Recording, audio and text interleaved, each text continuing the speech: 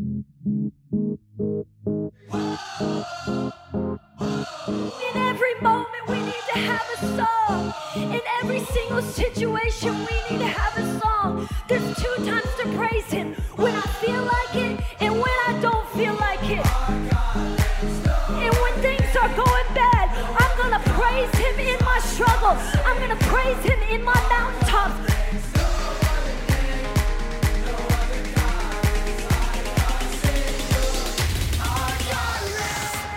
Our God reigns. Come on, do you really believe that? I'm not just talking about shouting. I'm not just talking about cheering. Do you really believe that our God reigns and his name is Jesus in this nightclub tonight? Come on, somebody. Well, whether you believe it or not, God believes it. And so do the angels, and so do your problems, and so do the demons.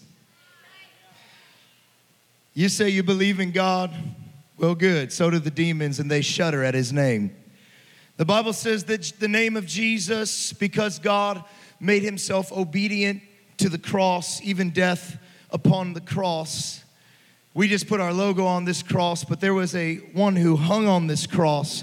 It wasn't the Fearless logo, it was the Fearless One, and his name was Jesus. And the Bible says because he made himself obedient, even obedient to death on the cross, that God gave his son Jesus the highest name.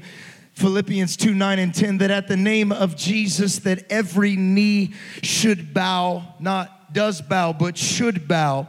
At the name of Jesus, and every tongue should confess, not that every tongue did just confess, but every tongue should confess.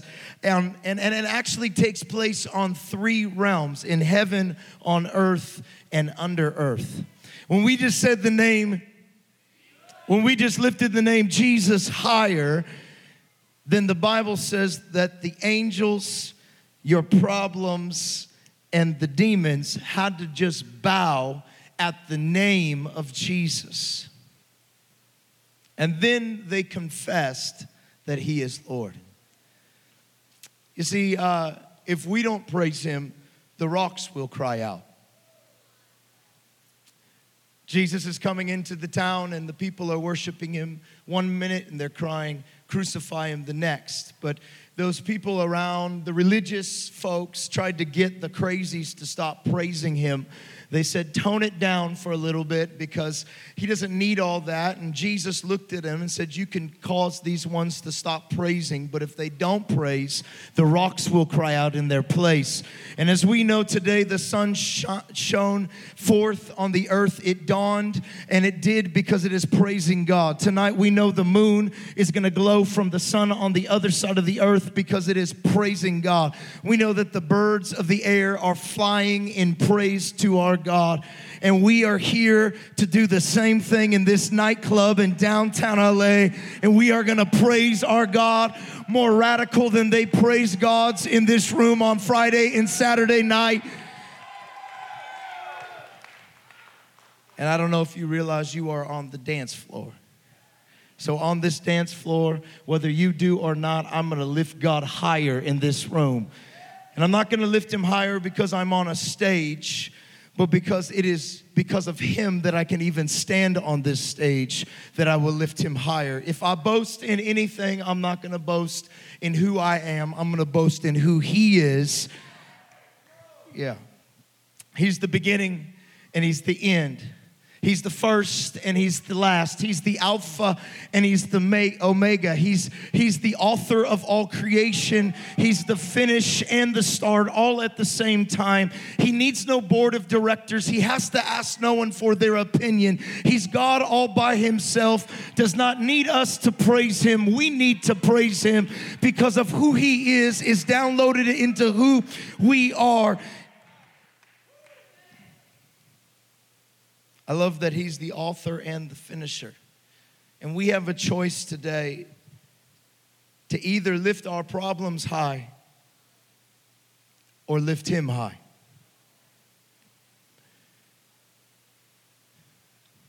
It says this in James chapter 1, verse number 1 or 2. Verse number 2, it says this. It says, dear brothers, oh, thank you.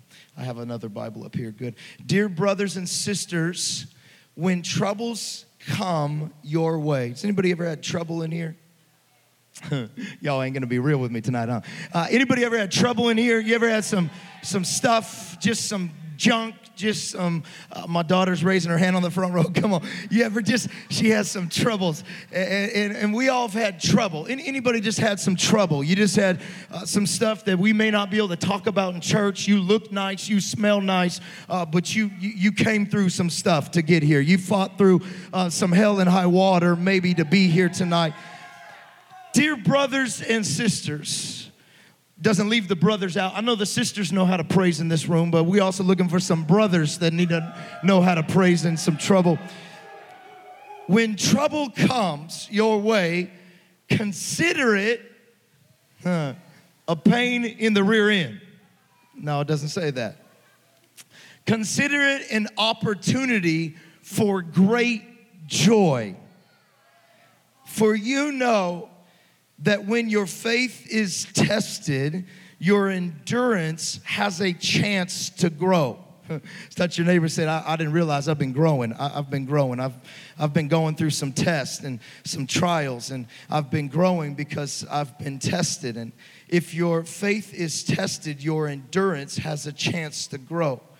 So let it grow. For when your endurance is fully developed, you will be perfect and complete, needing nothing. If you need wisdom, ask our generous God, and He'll give it to you. He'll not rebuke you for asking. But when you ask, be sure that your faith is in God alone. Then it says, do not waver, for a person with divided loyalty is unsettled, or another version says a double-minded man. Somebody touch your neighbor and say, get rid of one of those minds. Somebody touch your neighbor and say, you better lose that mind. A person with divided loyalty or a double-minded man is unstable or unsettled as a wave of the sea that is blown and tossed by the wind. Such people should not expect to receive anything from the Lord. Their loyalty is divided between God and the world, and they are unstable in everything. Wow. This word double-minded man is actually two-breathed soul. And that's a weird thing. I just thought, what does it mean to be double-minded? And the picture that they would have is that there are two souls in one man. Your soul is your mind, your will, and your emotions. That there are two souls. Whenever there are two souls breathe into one man, it's like a two-headed person. That while they're trying to go one way, there is another mind, will, and emotion pulling them another way. It says that this man should not expect to receive anything from God. They are unstable in everything they do. That once God breathes into me, I cannot no longer receive the breaths of others that have breathed their words and their death into me, that I literally have to cut off what has been so I can move into what's now. God allows trials. God allows storms so that we can be tested in our faith, so that we could persevere through the storm and end up on the other side victorious in Christ Jesus. And some of you are in a storm right now. Some of my favorite storms in the Bible is the storm that the disciples ended up in when Peter called to Jesus on the water and said, Lord, if it's you, be lifted higher. Lord, if it's you, the water and the storm actually don't matter anymore. Lord, if it's you, call to me in this place I'm at, and I will step out on what I can't You see, I came to tell you this, that your storm and your problem is just an opportunity for God to show how bad He is. The storm is just a testing ground so those that are still trapped in the boat can see how good God's word is and how good God is to His word. Wow, this word is good. And it's so good that not even this storm can shut it out. And it's so good that it bypasses the storm and gives me the ability to step out on what I cannot right now into where He's called me.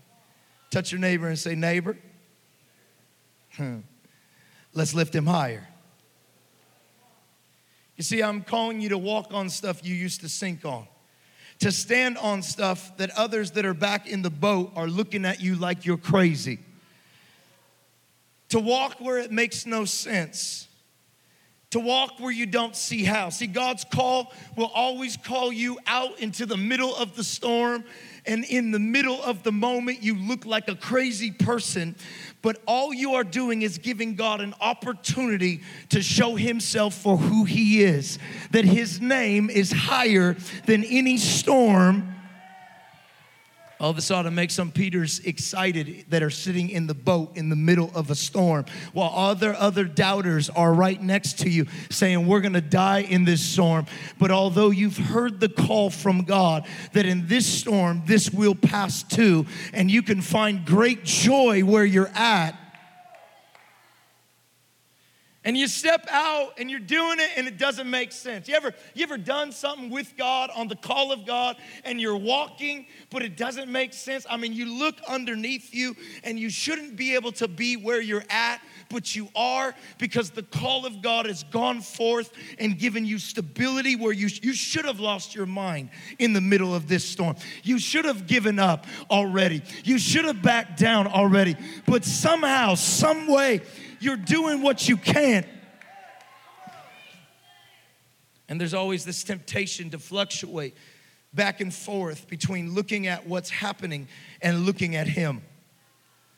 And what I want to pray in my crisis is courage to keep my eyes on Him and off of what I shouldn't be able to do.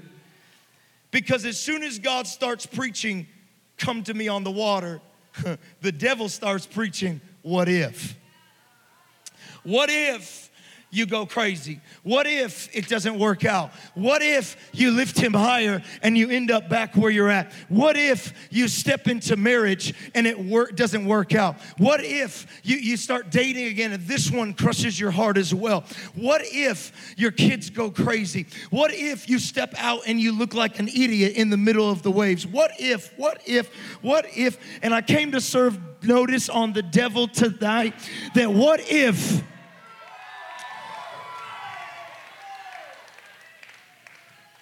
it's not a good message anymore?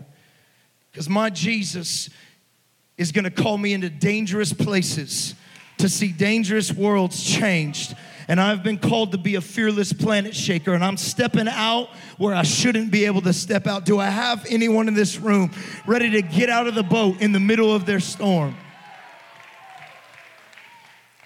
One of my other favorite storms is a storm that Paul was in Acts chapter 27, verse number 18. It says this, 27, verse number 18. I'm skipping down just a little bit. We took such a violent battering from the storm that the next day they began to throw the cargo overboard. You ever gotten such a storm? Leave that up for me. You ever gotten such a storm that you literally had to start just throwing dreams overboard, like things you thought you were bringing with you? All of a sudden, when you get in a storm, you know what happens in a storm? Things that you thought mattered kind of don't matter anymore. The first thing that a storm does is it gets you to lighten the load. Things that didn't need to go with you to where you're going, it kind of like gets a new perspective, because if I keep this on, I'm not going to make it for sure. And there are certain things in your life. See, this is why we have a call to get to shore. This is why God calls you to keep going, because he knows that if he sends you into the storm, you will come to a place where you realize that all the stuff you thought you needed, you don't need anymore.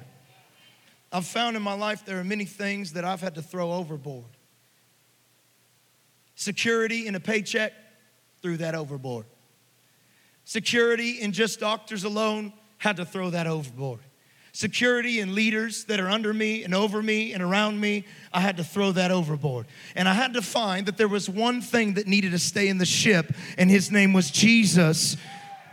But sometimes a storm is sent so you will take inventory of what's left in the ship, because there are certain things that you may not need to get to where you're going.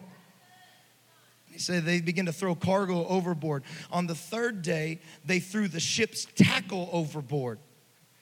With their own hands, they did it.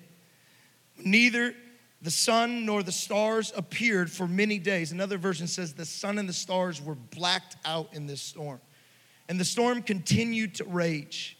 It says, we finally gave up all hope of being saved. Verse 22, Paul says this, but now I urge you to keep up your courage. Touch your neighbor and say, keep up your courage. Because not one of you will be lost. Touch your neighbor and say, not one of you is going down in this storm. Only the ship will be destroyed. You're gonna make it, but your stuff is not. You're gonna make it, but what you thought you needed is going down in the sea that we're in. Don't worry, you're gonna survive this, but not everything that you thought you needed is coming with you. The thing that you thought would get you there is actually not. There is another one that's gonna get you there. Your talent is not gonna get you there. Your ability is not gonna get you there. There's gonna be something that survives this storm, but it's not gonna be the ship. The ship is going down, but touch your neighbor and say, you're gonna make it. Paul said this because last night an angel of God, whose I'm God's son, who I serve, stood beside me and said, do not be afraid.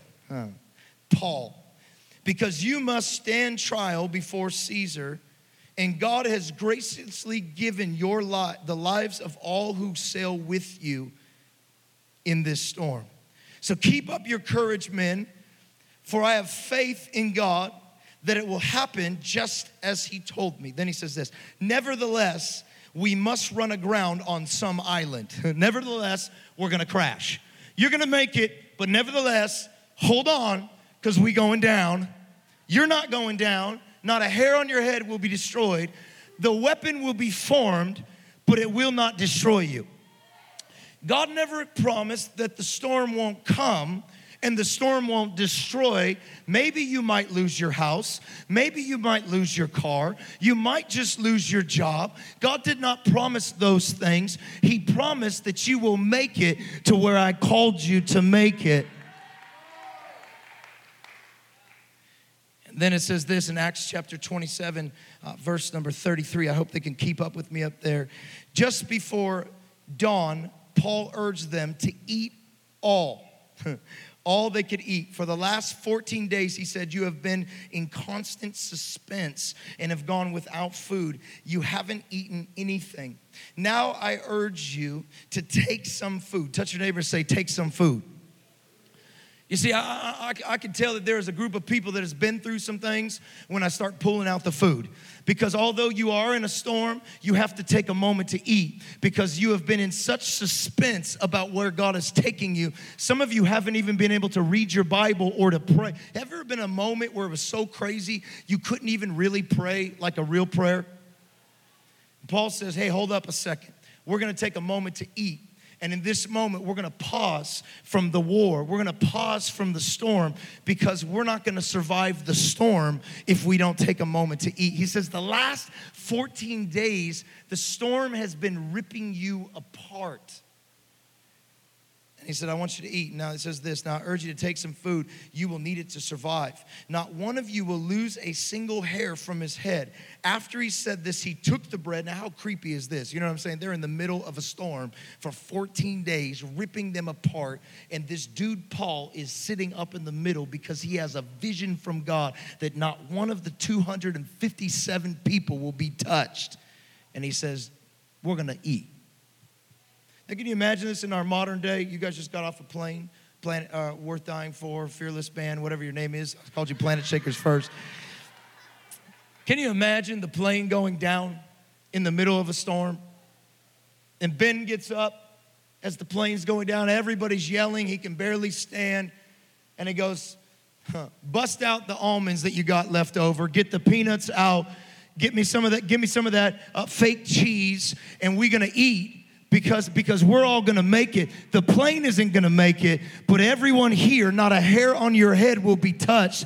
We can be in peace right now, even in the middle of chaos, because we have a word from our God. And now not only am I going to be safe, but you're going to be safe because I'm on this plane. This is what's happening. Paul says, we're going to just break bread. The storm is going crazy, ripping the boats to shreds. The sun has been blackened for 14 days. They're throwing up overboard. They have no hope of making. And Paul says, I got a dream.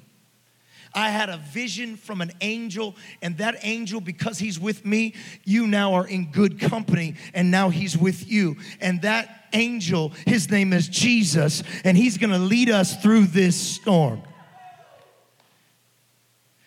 He says this, he says, all of a sudden it says in verse 40, it says that cutting loose the anchors, they left them at sea and in time untied the ropes and held the rudders. Verse number 42, the soldiers planned on killing the prisoners to prevent any of them from swimming away. Paul was a prisoner, by the way. But the centurion wanted to spare Paul's life and keep him from carrying out their plan. So he ordered those who could swim to jump overboard and get to land first. The rest got there on planks of wood and pieces of ship. In this way, everyone reached the land safely. Chapter 28, verse 1.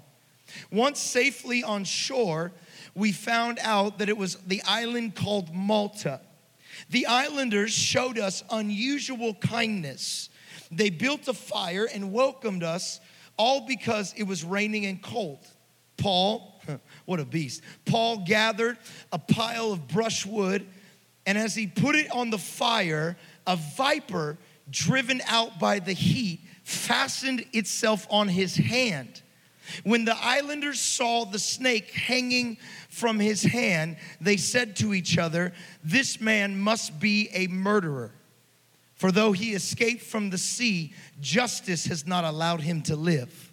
But Paul shook off the snake into the fire and suffered no ill effect. That dude is a beast. The people expected him to swell up or suddenly fall dead. But after waiting a long time and seeing nothing unusual happen to him, they changed their mind and said, he is a god. The storm rips their boat apart. Paul is not out of the will of God. He's in the will of God. He is on his journey preaching the gospel. In fact, he could have got out of it because they found nothing wrong in him. But he asked for another trial with Caesar so that he could preach the gospel to Caesar too. And he didn't care if he went there in chains or as a free man, because the chains on the outside could not determine his freedom on the inside.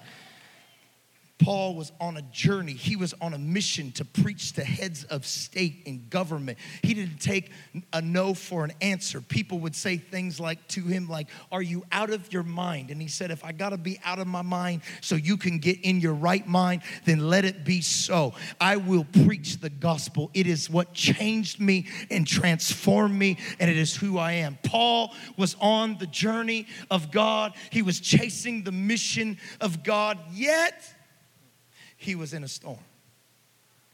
Yet, It was a storm that threatened everything he had.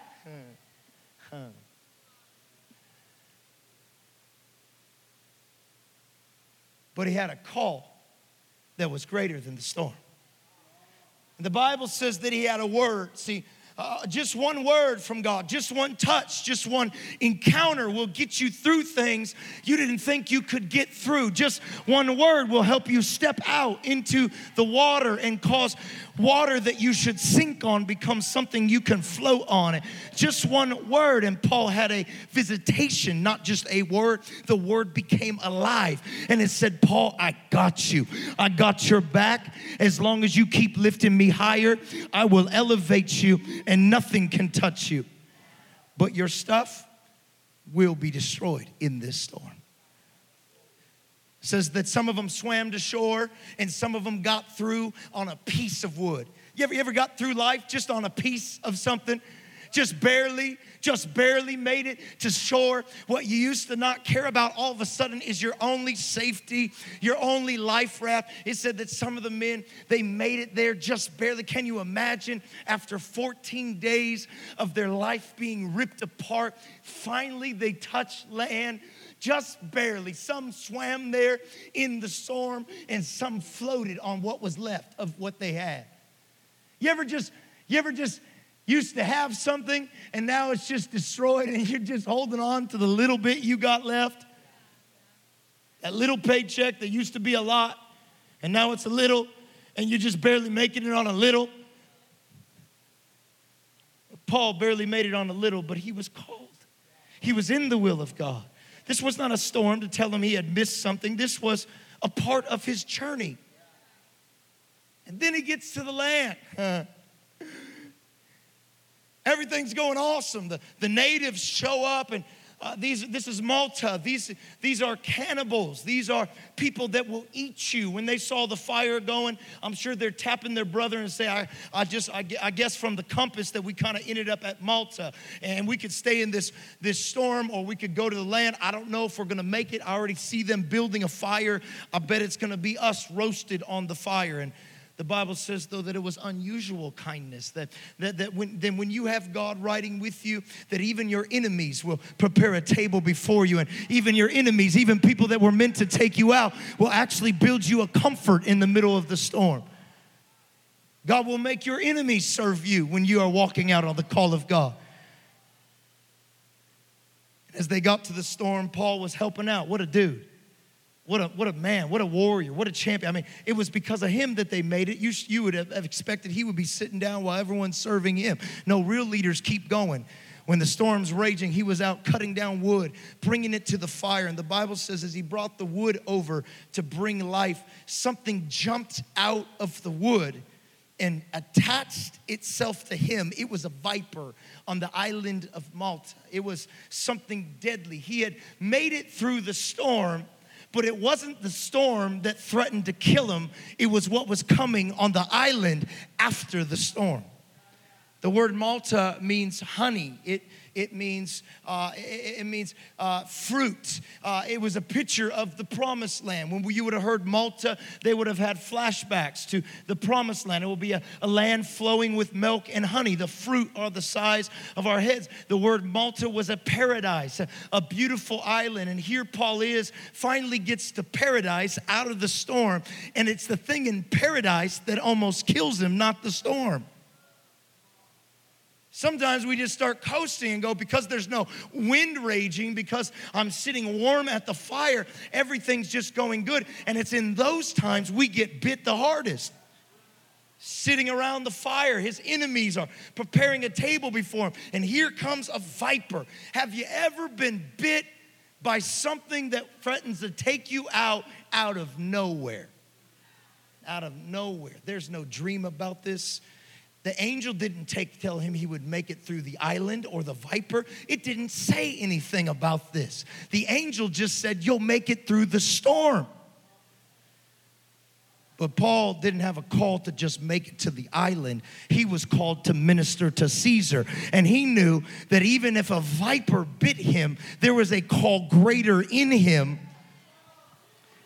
And this viper attaches itself to him. And it's crazy that God didn't allow the viper to kill him, but he did allow it to bite him. In his destiny. Could have been anybody. Could have been the person that deserved it. But it bit Paul, trying to help, trying to walk out his destiny. Have you ever been bit by something? Because of the fire. It bit him because of the fire. It bit him because he got close to warmth. It bit him because it knew that its days were over. It bit him. I came to tell you this. Be careful getting next to the fire and not realizing that the devil does not want you next to the fire. And he's going to bite you when you get closest to finally finding community and family. And the snake bit him around the campfire. Now, it's one thing to be bitten privately, but it's a whole nother thing to be bitten publicly. The whole camp is watching him. Have you ever had someone bite you or backbite you or backstab you or talk about you? Not just, it's one thing if they say it privately, but when they take your stuff public, when you've been put on display publicly, when your stuff comes to a stage. And he was bitten publicly. And all of a sudden, God puts Paul's trouble on a stage. You know that private thing you're dealing with? You know the viper that you've been carrying privately in the wood? You know the viper that you've been carrying privately to this church? You know the thing that you didn't even know was there, but you kind of know it was there, that sometimes it hides in places like this. And all of a sudden, Paul steps up to the stage, and the fire is there, and he's about to do what he was doing with the wood, and all of a sudden, this viper jumps out and attacks him publicly. And there's a reason why the viper didn't bite him in the forest. There's a reason why the viper didn't bite him in the woods, because I asked Paul that. I said, can you tell me about this viper? God, can you tell me why it didn't bite him in the woods? Because really, vipers are territorial. So as soon as you step in its territory, it should have bit him there. But the point was not that the viper would bite him privately, but God planned for the viper to bite him publicly. God didn't want him to be bitten in the bush, because the viper biting Paul was not about Paul. The viper biting Paul was for the people of Malta that were about to experience revival, and Paul had to be bitten publicly so that his faith could be seen and his God could be experienced. You see, they can't see your faith. It's the substance of things hoped for. It is invisible. It cannot be seen. It is unseen until you come to a trial, until you come to a test, until the viper bites you and you don't die. The viper had to bite him publicly. It had to put it on display. He had to be on the stage, bitten, messed up. After the shipwreck, you've made it through the shipwreck, and now you're being bitten on the island. Any of us would look up at God and say, are you kidding me? But Paul was a dead man walking. His life was no longer his own. Whatever you want to use this body for, God, you'll use it. The Bible says that the viper bit him publicly in the presence of others so that his faith would be put on public display and his God would be seen. God is wanting to put your faith on public display in your job. That's why they're talking about you. God's wanting to put your faith on public display in your family. That's why they're turning on you. God's wanting to put your faith on public display. That's why the church, you have troubles in the church, because you were called to be a leader in the church and to stand when no one else was standing.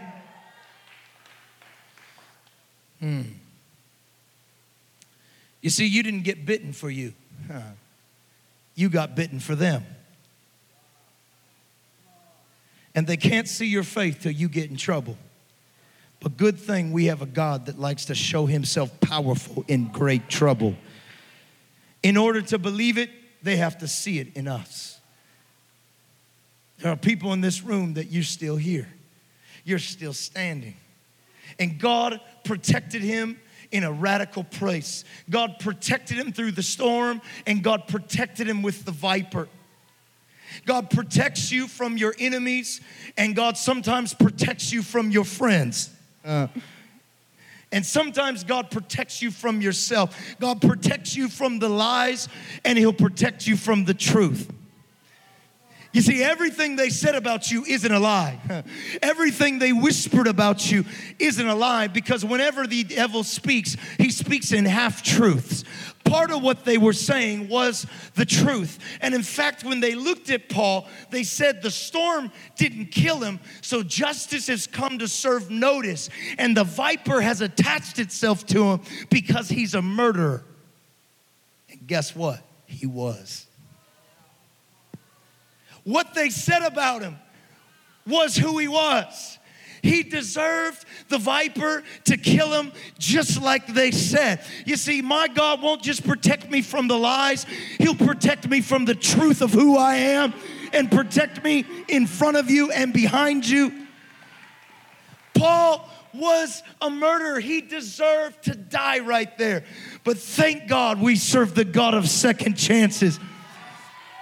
And I know you don't have any truth that's been spoken about you. I know it was only lies that bit you. I know we're going to play church like that. We're going to pretend like we got this all down and we got this all perfect. But I came to serve notice on the devil tonight. We are protected not just from the truth and the lies, but we are protected from the top to the bottom. And tonight we're going to lift our God higher because it is him who protects us. And what they said about you is who you are. But thank God, God didn't call you because of who you are. He called you because of who he is.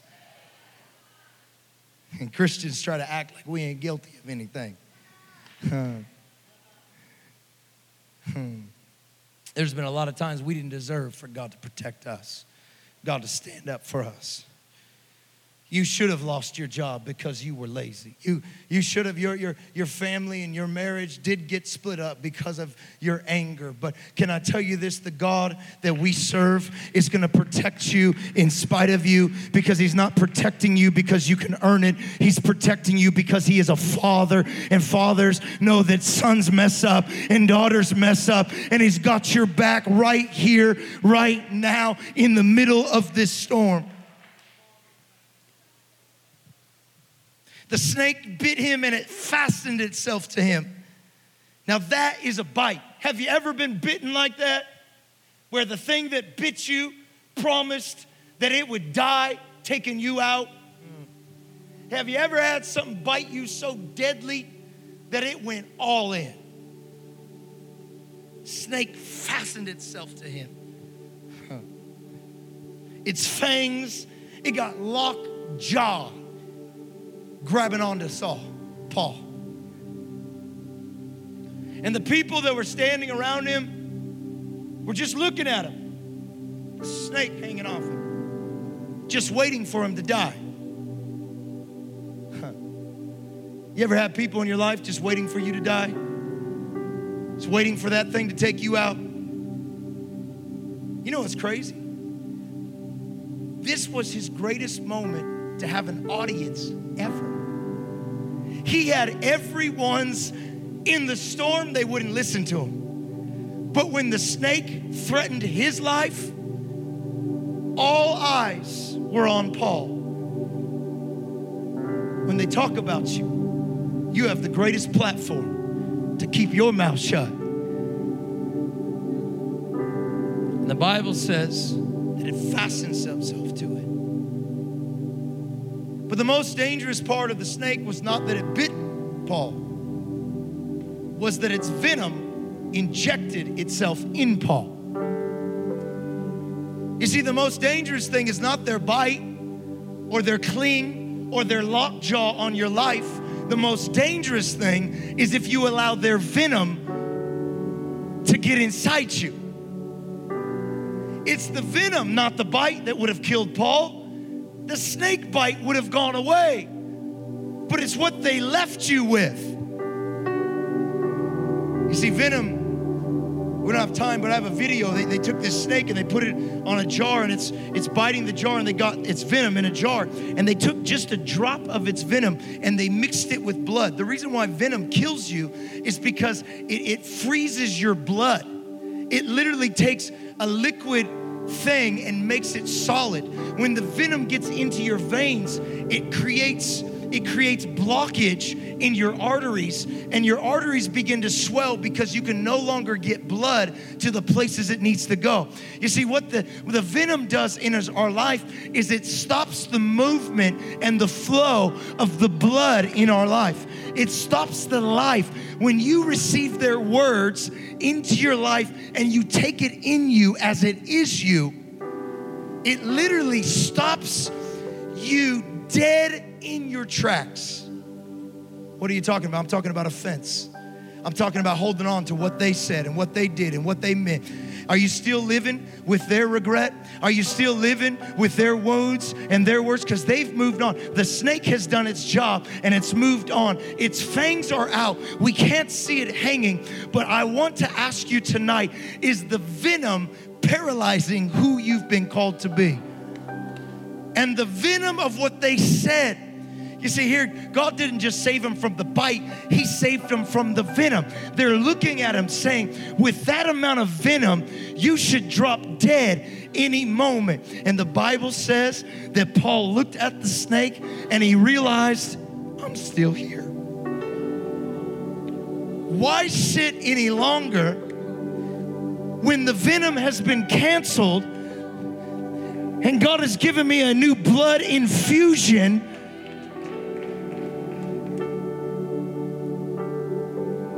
Why live with this snake attached to me? Huh. So the Bible says Paul shook it off. He shook it off. He didn't shake it off anywhere. He shook it off into the fire. He shook it off into the fire. He shook it off into the fire. And the people around him that were watching him, that said he's a murderer, called him who he is, looked at him, and the Bible says they changed their mind. And they said he's a god. From that moment, they believed Paul was a healer. They took him to the chief in their city who had fever and dysentery. And the Bible says that Paul prayed for him, he was healed. Then the Bible says all the people on the island brought their sick to Paul because they called him God little g, and they realized there was someone bigger than this dude that was looking out for him. And as Paul shook it off, what he was saying is, I lift your name higher. I'm gonna lift your name higher than anything that's coming against me. I'm gonna lift your name higher than any... Touch your neighbor and say, shake it off. Shake it off what they said. Shake it off what they did. They're still hanging on your life. There's still a fix to you. All you gotta do, son, is shake it off. Shake off what they did, what they didn't do. Shake off. The island is waiting for you to shake it off. The island is anticipating for you to shake it off. LA is waiting for you to shake off what that pastor said, for you to shake off that leader hurting you.